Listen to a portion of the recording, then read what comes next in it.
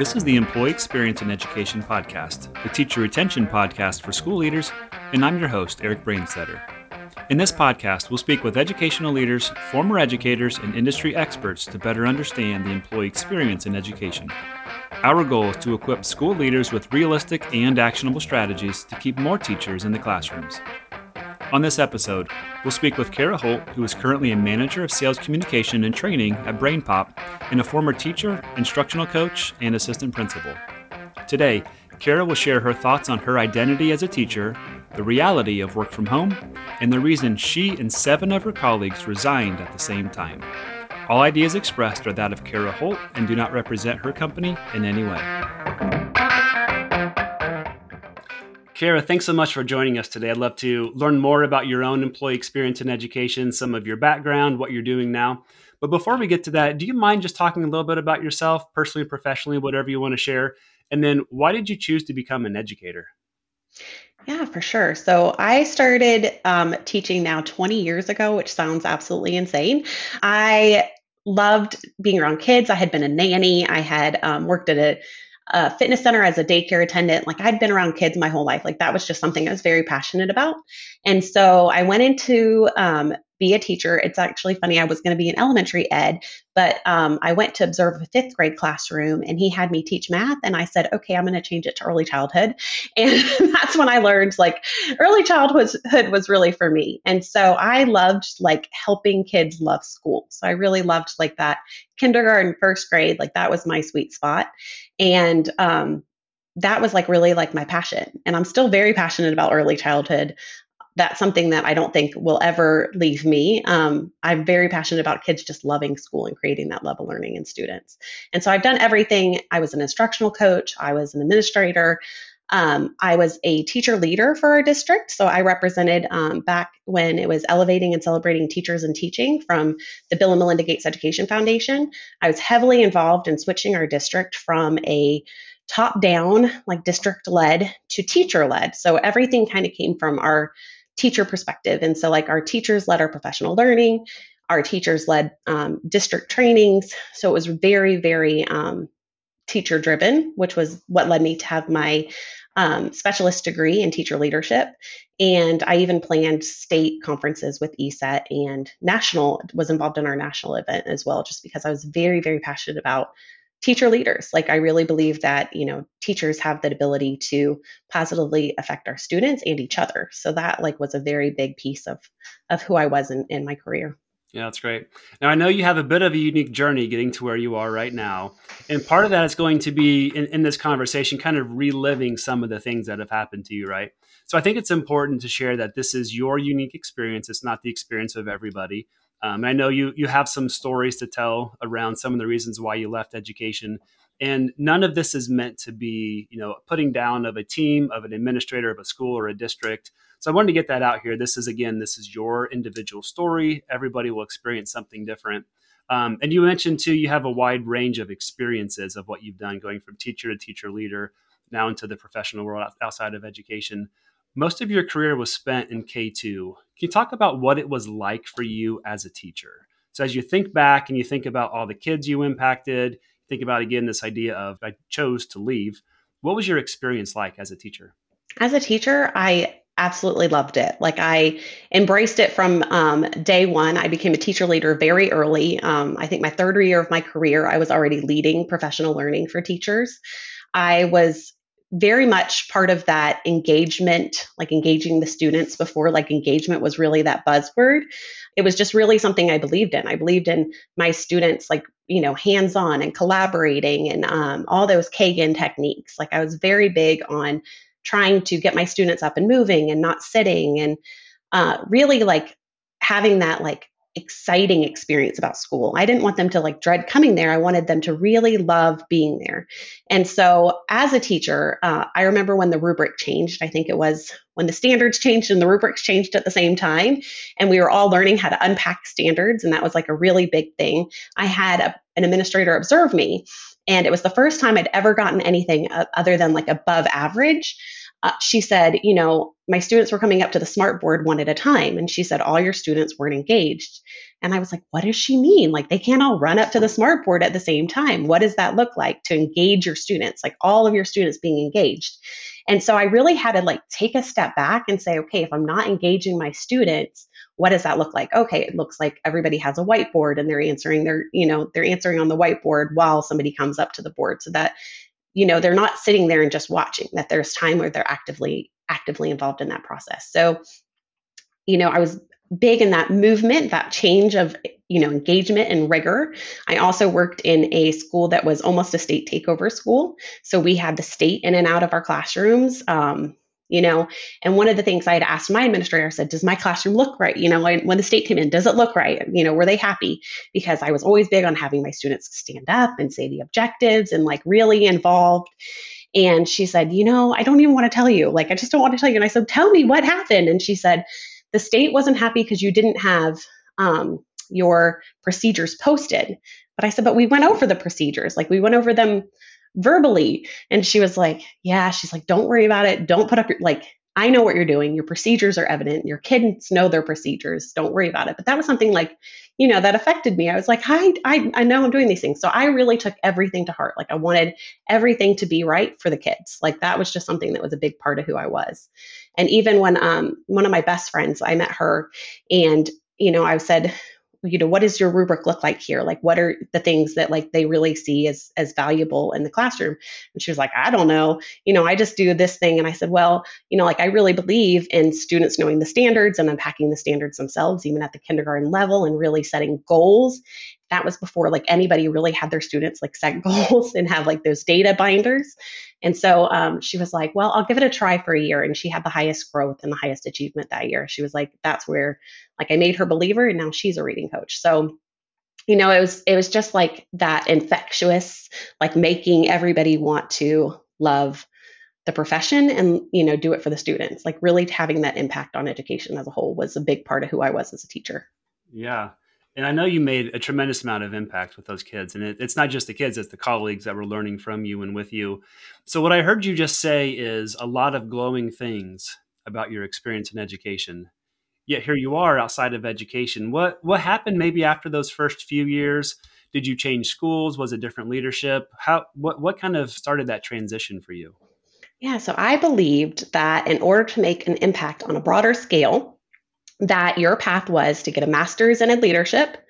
I even served as a dean, and I absolutely hated the job as a dean. I was like, this is like sucking my soul. Like, I really felt like it was killing me from the inside out. Like, I don't believe in punishment. I believe in like redirection. And so it was a whole like trying to change a landscape that I wasn't quite ready for. And so I just believe that those were stepping stones. Like, right, you go out of the classroom, you're an instructional coach, you're a dean, and then you're an assistant principal. Like, that's what you do to make your impact on a broader scale. And so I finally got that role as an assistant principal, and I moved my entire family 2 hours away for a role as an assistant principal. And what I learned is that and I knew working as a teacher that not all leaders are the same. Like, there were leaders that I absolutely loved working under, and then there were leaders that I did not, agree with. Our pedagogies were very different.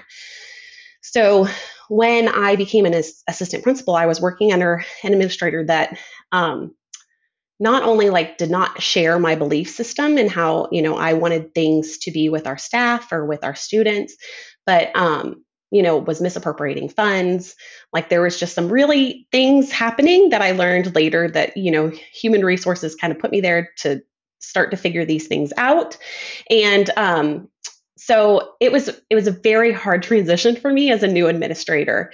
And so I was doing my thing. I was doing what I love to do, which was having that impact on teachers. And I was giving my back to school address to my staff to really like pump them up for the beginning of the school year, even though all these things were kind of happening to me behind the scenes. They didn't, I tried to shelter them from that as much as I could as the leader.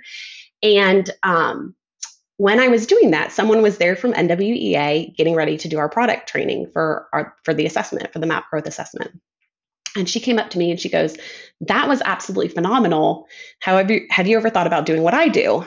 And at that time I was like, no, I don't even know what you do. Like, I didn't even know that there was a world outside of, the traditional school system. I really hadn't thought about like, where does our curriculum come from, or these products that I love, like who's behind them.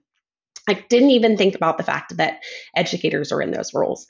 So it wasn't until like sometime later that the roles really started affecting my mental health. And I had to decide, this is just not right for me to be in this role. They had offered to switch me to a different school while everything else was under investigation. And at the time, like I would have had to move my kids again anyway.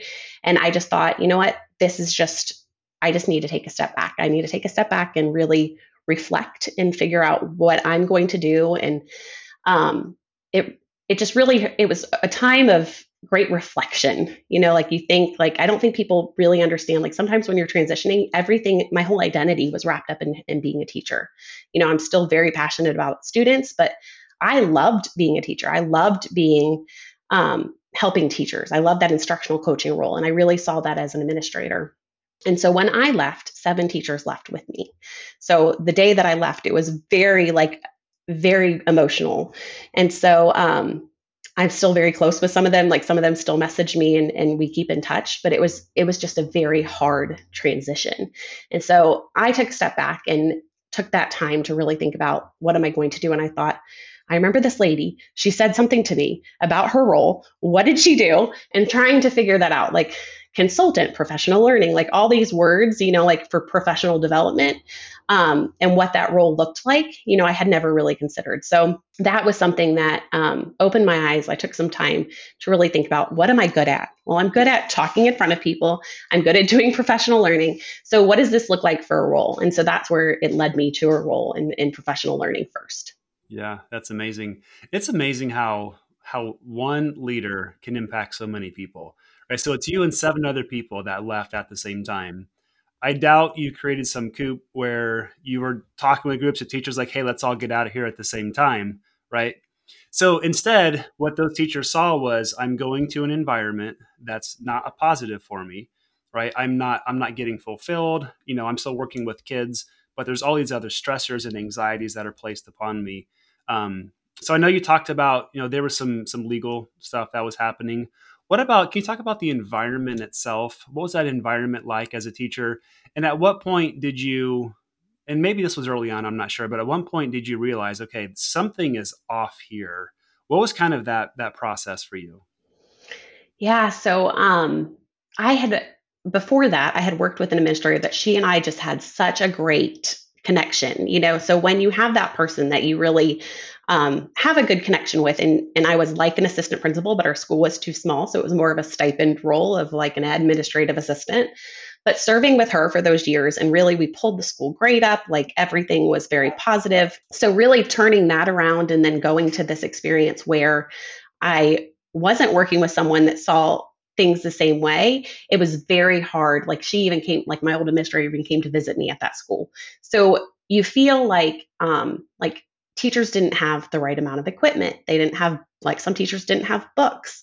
So in that environment, it was like, how can kids learn? Right? If we don't have these basic things and the teachers don't have their basic needs met, then how can we set them up for success? And so like that was a very hard thing for me because I was trying to fight against those systems and really try and get my teachers what they needed. And so they'd come to me and tell me all these things, and then I'd be told like, "Oh, there's nothing you can do about it," or this is how it is by my administrator. So it was very much like an oppressive system for me. And teachers felt that as well, like they just couldn't do what they needed to do. And so that's where, I was just like, I don't enjoy coming to work. I feel very stressed. My administrator would give me these directives every day. And so like one of my directives was I was not allowed to talk to the school resource officer.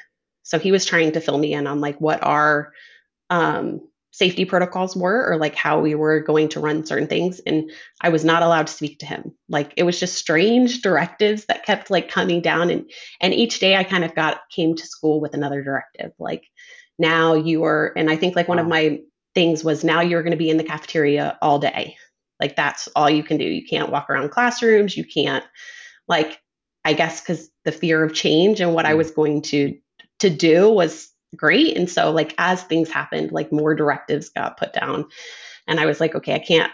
like live in the cafeteria all day. Like I love seeing the students, but like this is not going to work for me. Was it similar for teachers then? Were there certain like restrictions like that for teachers as well? Yeah, I mean, they didn't have it as bad as I had it, I think, but like they were just like lacking resources, and they'd come to me and they knew that I couldn't do anything to change it. You know, like I wasn't telling them what was happening obviously behind the scenes. Like they didn't know how bad it was, but it was hard like when you have that relationship where you really can't talk to your administrator or your hands are tied, like they see that. You know, like I didn't have to say anything, like it was just obvious. And like um even like talking at school functions or anything like that, I wasn't allowed to do any of those type of things. So like it just looked very muffled. And so but they knew like what ideas I'd come with because I'd shared them at like our back to school address and like things that before those things started happening. So it was just as time went on, and they were like, I like these ideas, or I want to do these things, or I see that she's trying to help me and she can't. So it just kind of was just like a natural, like they were seeing the struggle too. And I think that that affects culture, right? So there was this huge effect on culture because of how this was kind of happening. Yeah. What's funny at the very beginning, you mentioned as a teacher, you want to create an environment where your kids don't dread coming to school.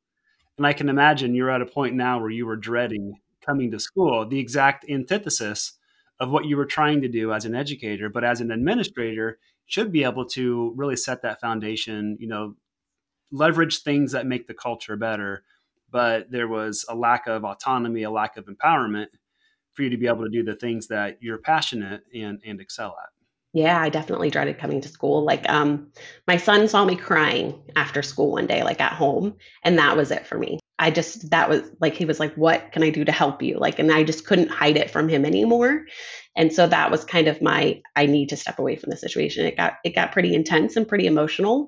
And I think for your first experience as an administrator, like as you're trying, like very, very excited about and very passionate about students and changing education on a broader scale. And like, what things work because you've done it in the classroom and you've done it as an instructional coach. And at that point, I'd helped turn around two schools. One was almost an F and changed to a B in 1 year, and the other one about the same. So like I'd already had these like huge impacts and these huge wins to be in this situation where I just felt powerless. Like it was just a very emotional time. Like it was just very disheartening. And I think like for me, I know like it created a bit of a mental crisis because this is what I wanted to do. This was everything that I believed that I should do in education.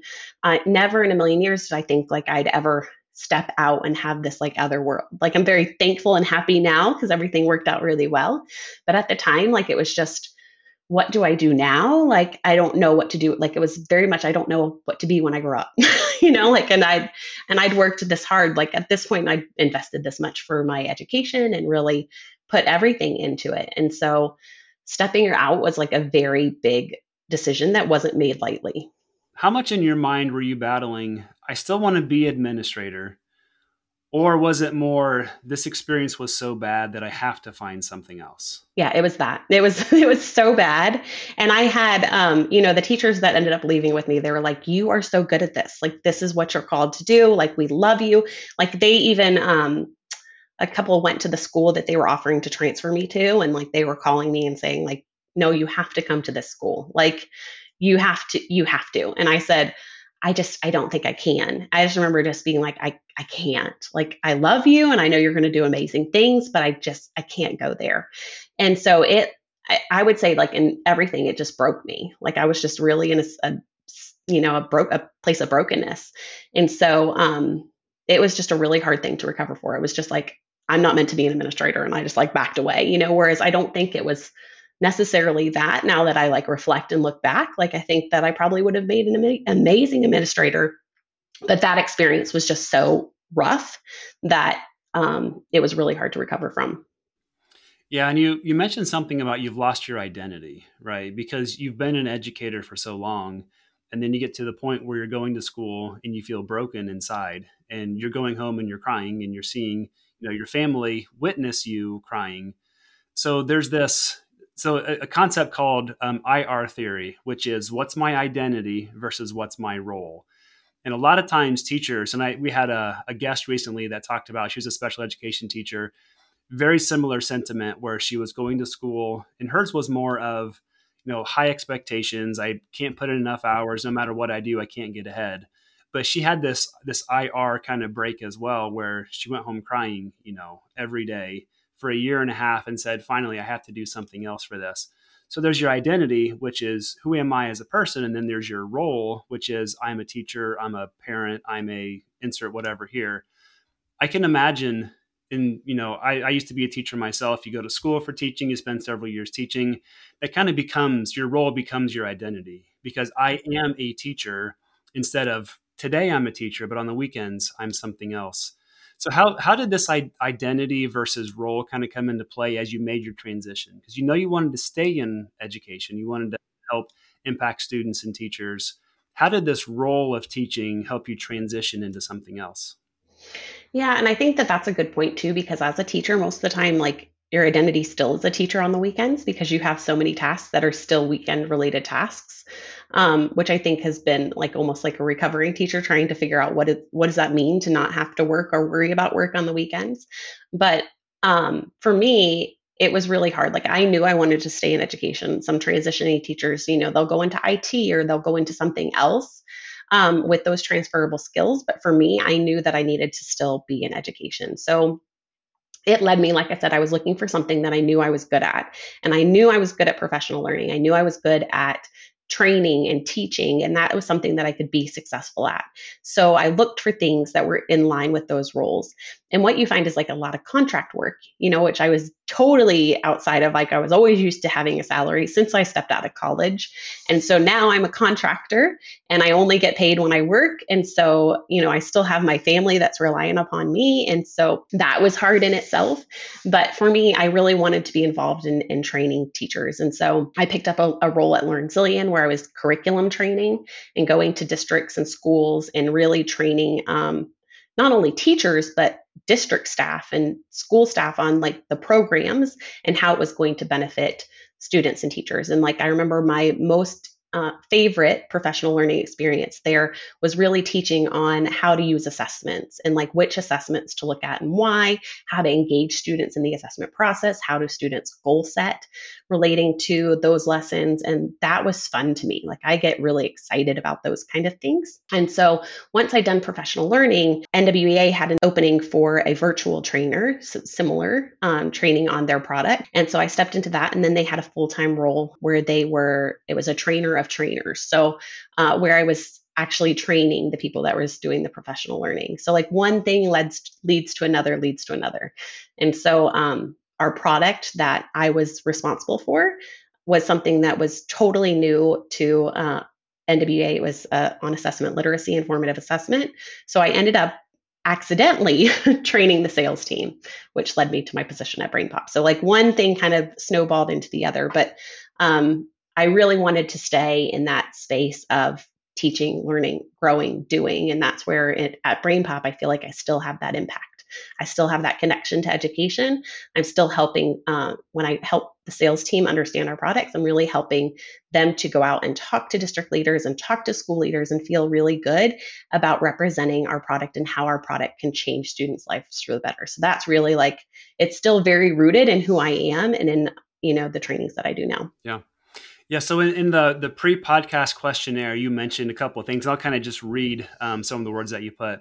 So you mentioned it's important to hold on to your why when things get hard, or when you've made the decision that you want to transition from the classroom.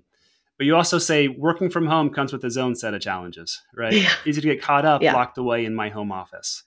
I love your LinkedIn posts where you share, here's my family and me working all at the same time, or here's what it's actually like, right? So there is the reality of it, and then there is the, I don't want to say the grass is always greener, because sometimes you're in situations like you're in where you dread going to work, right? Like one of our previous guests who dreaded going to school every day. But the reality is, sometimes it's like entrepreneurship, right? You read lots of stories about people that start their own business. Well, what you don't hear is 95% of people who end up failing at their business that end up having to work two or three jobs on the side while trying to run their own. Like there's a lot of complexity that's behind the scenes. So, can you talk a little bit about your outside of traditional K 12 experience, and then how similar or dissimilar it was to your expectation? Yeah, so it's funny because I do a lot of those posts because I get a lot of messages every week on LinkedIn. Like I get so many messages from teachers that are wanting to transition. And the one that I see the most, and I really wanted to make a post about it, and I did a couple weeks ago, was the post from a teacher that's like, I want to work at home. Like I want a remote job so that I can stay home with my kids. And I'm like, oh, it gets me every time they say that because one, when you're transitioning, you're learning an entire new role. Like you're learning something completely outside of your comfort zone. It's not something like usually a teacher goes into something like sales or marketing. There are transferable skills, but you are learning a whole lot of new skills and you're learning a product and you're learning how to position it. And it's completely different than anything you did in traditional ed. So I think there's this false expectation of like it's easy to work from home because there is absolutely no way. And I tried it during COVID where I was working and trying to also be a mom. It's very, very difficult. So I have twin 1 year olds and they have a nanny. Like the decision was a nanny or daycare because there has to be childcare, and there are some days, like you said, that, the nanny's sick or there's, something where I have to work. And I do have that flexibility where I can tell everybody, hey, I don't have childcare today. It's going to be a rough day. I'm going to be in and out, but you're home. So you're making up those hours, like when the babies go to sleep or, like there's other times that you're working. There's so many times, that I find myself working from my phone, whether it be in the school pickup line or, so there is that little bit of flexibility. I do miss being at school with my kids, like when you get to go to school with your kids, that's a great experience. But like there is no separation from home and work. I work where I am. So there's always that you can go back to it. You can finish it at another time.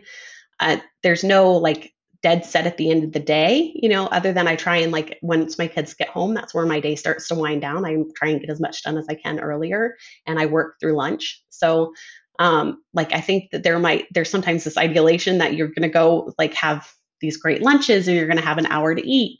And like, no, like my protein shake is at my desk, So that is, there's just not that get up. And so there are times where I literally sit at my desk for 6 hours. That's not necessarily the expectation of my company, but I have to get things done or, I want to get things done before my kids get home. So I just think it's not necessarily that I think sometimes they think it's less work and it's not less work. It's different. It's just how the work is, or where you're working from. Yeah. I have two kids, two boys, 7 and 10, and we have e-learning days once a month. Oh, And I bless you. I hate to say this out Yeah. loud. I dread those days for a Yeah. variety of reasons. One, so I'm at my home office right now, doing the podcast. So I'll be working, trying to maintain some amount of, and my two boys are amazing. Like my 10-year-old, completely responsible. He would complete all of his e-learning in an hour and a half straight if he could. And he'd wake up, go up from, and just have red eyes, like, because he's been staring at a screen forever. So my wife's also an educator. So we have two educators, or one former, one current educator at home with our kids e-learning days. Like, oh, this should be simple. It's never simple. It's And not. and No. almost every day can be like that if you work from home because there's constant changes, there's constant in other people's schedules too. They see you as, oh, Cara, you work from home. Hey, come help me with this, whatever this is. Like, no, the reality is I'm working right now. I can't just leave and go somewhere else. So there is that common kind of misconception of what work from home is like. But at the same time, you have educators that are dreading going to school. And my goal is that we talk to enough educators, bring enough awareness to this idea of the employee experience that school leaders are stopping and saying, okay, I know we put a lot of emphasis on here's the next thing, the next thing, the next thing for education. Why don't we take a step back and prioritize and start to figure out what are those things that we need to be working on right now? What are the things that we should drop because there's no empirical data showing that we're making progress in student achievement in whatever the outcome is.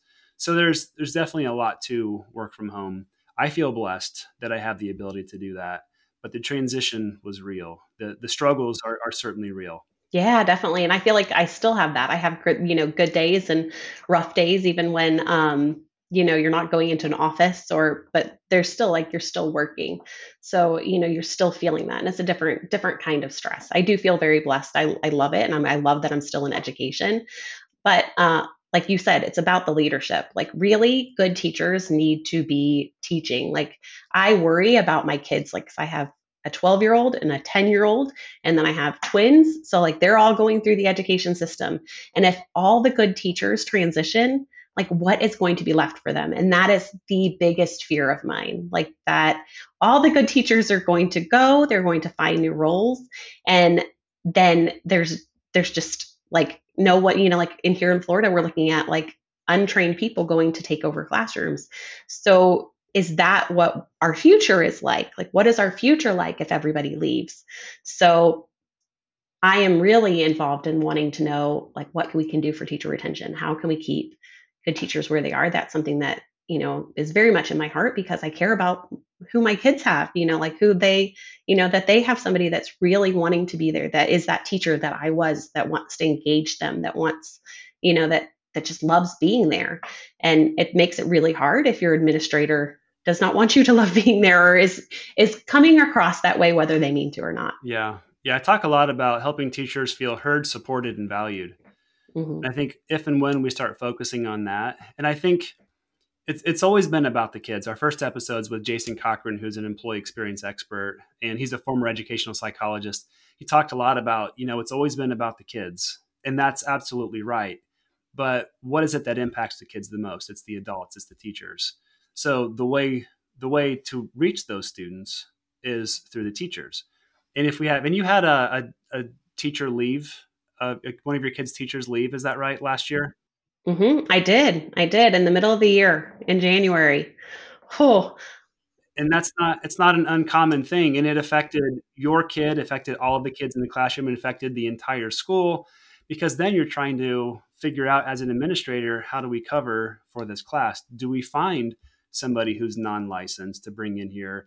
Do we rotate these people? Do we have a permanent sub? If so, where do we even find those people? yeah, and that was my biggest fear. Like when she left, I'm like, emailed the principal right away because she's a good friend of mine. And I was like, what's going to happen? Is it going to be a sub? Like those are the things that you worry about because you're like, okay, he's getting ready to do testing. And as much as we want to say that testing, doesn't matter, we don't want that emphasis just to be on standardized tests.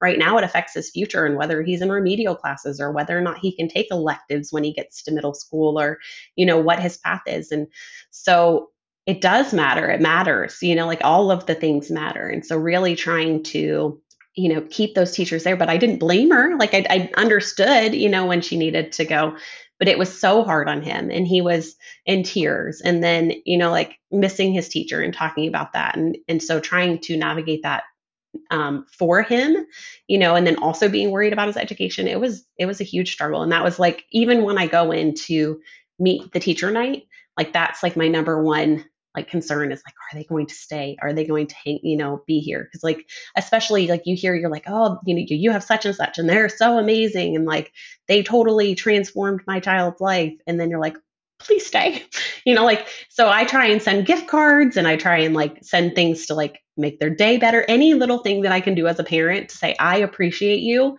because I want them to feel appreciated. I want them to feel supported. I want them to know like I'm here to help.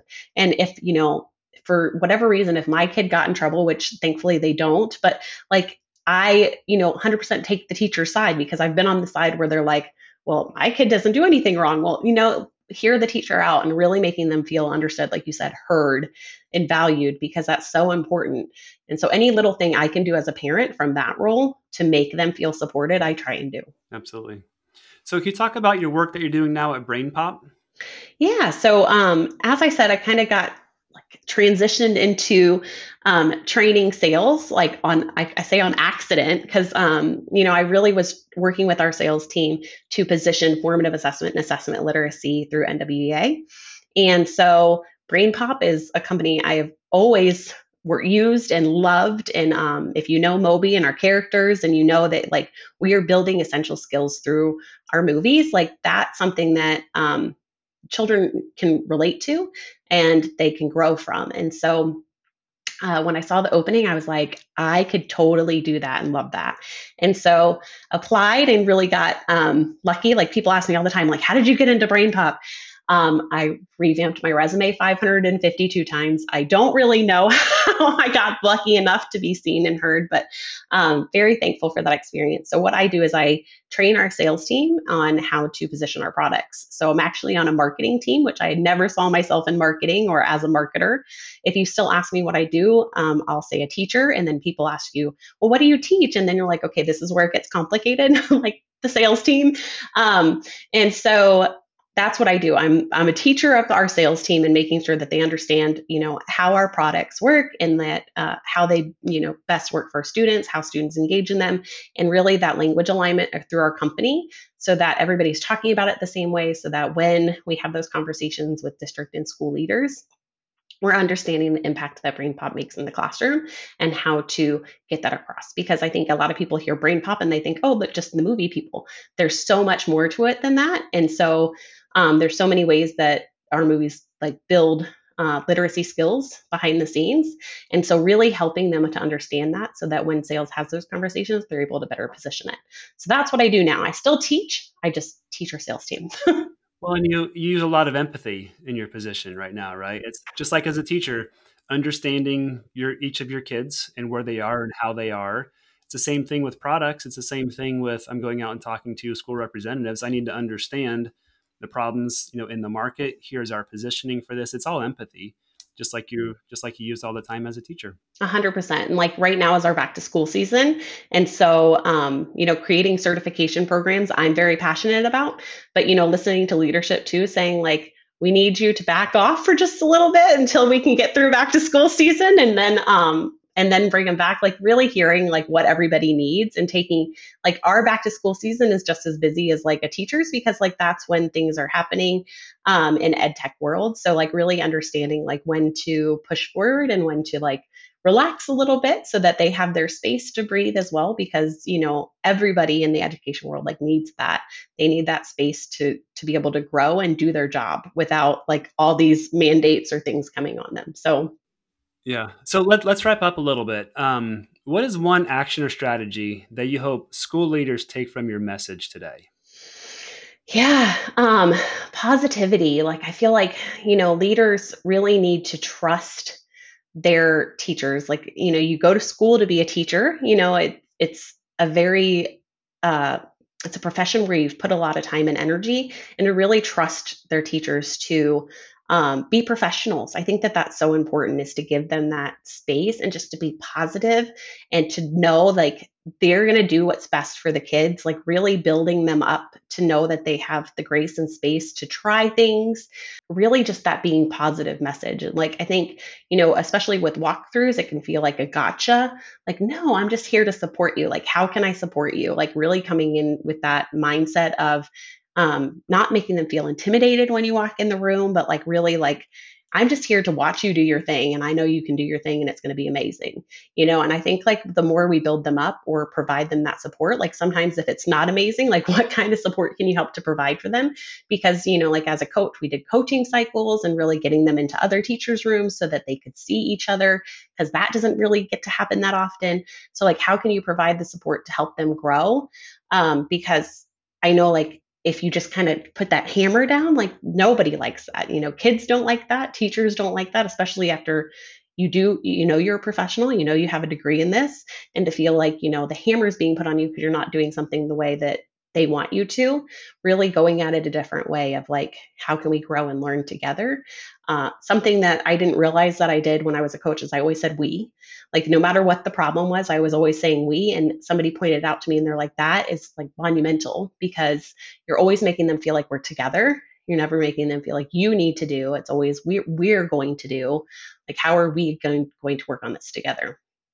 So I think that that's really important, like really, and like not hiding anything. Like data was always something that was big that I like, we worked on it together. So we'd have these state of the school addresses where I'd show our data and like we'd talk about it. And then we'd say like, okay, here's our gaps. How can we problem solve? So like one of our ways was our first grade teacher was really good at teaching middle school math. So I would go into her reading block.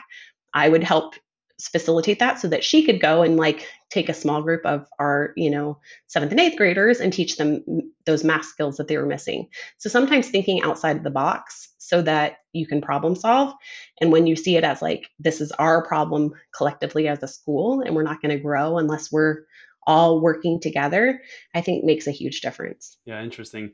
And you're living proof, you and the 7 teachers that left at the same time, you're living proof that laying the hammer down, to use your words, is not the right environment. That's not the employee experience that educators are looking for. They want to feel heard, supported, and valued. And you can do that as a leader by treating people as people. I love this idea of the we versus you, or we versus I. This is a collective. We are a team together. We're solving the same problem together. Let's do it as a team and start using that inclusive language. That's awesome. Yeah, and I even did that in the classroom. That's one of I talk about, and I wrote a book on goal, like, or I have a section of a book in goal setting, and I talk about that we versus you, because even as a class, we have I can statements. Instead of doing I can, it's we will, because as a classroom community, we're all working together. So as important as a classroom, it's important as a teacher. Like that collectiveness is what's going to get us through. Yeah. Do you have any celebrations you want to share with the audience today? So I mean, I am working on a book with Gibbs Publishing on assessment, so I'm super excited about that. Um, how to empower students and teachers using assessment and goal setting. Also is featured in a book written by Dr. Chase Nordegren on goal setting. That can all be found in my LinkedIn. So those are super exciting things. And then I get to be featured on this cool podcast. So And you kind of went to the next question, which is if people want to get a hold of you, what's the best way? You just mentioned LinkedIn. Yeah, LinkedIn's a great way to get a hold of me. I mean, leveraging LinkedIn, and that's usually the first place if teachers are like, how can I start to, really see other teachers and connect with other educators and really help to solve these problems? I feel like LinkedIn is the place to do that. So much different than like Facebook, where you have your friends and family. It's really that you're connecting with people on a professional level. And so I can be found at Cara Holt and then comma EDS. So that was where you will find me, and definitely always open to hear and connect with other educators. And we'll put that in the show notes as well. Awesome. All right. Well, Cara, thanks so much for joining, sharing your story with us today, your expertise. It's been a pleasure. Thank you for having me. All right. Thank you.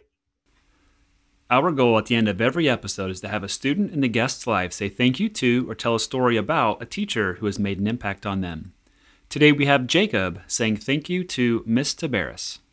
I want to thank Miss Tabaris, who was my second grade teacher. I want to thank her because she always helped me with work that was challenging. She was also really nice. It was sad because that was the year of COVID, so I only got half a year with her, and I never really got a chance to say goodbye. Thank you, Miss Tabaris. You're the best. Thank you for this kind message, Jacob, and thank you to Miss Tabaris for making work fun even when it's challenging. And even though Jacob couldn't say goodbye to you in person, you've made a huge impact on his life. If you haven't yet today, go thank an educator for all they're doing for us. This has been the Employee Experience in Education podcast. Be sure to subscribe on your favorite podcast platform, and don't forget to leave a review. Thanks, and have a wonderful day.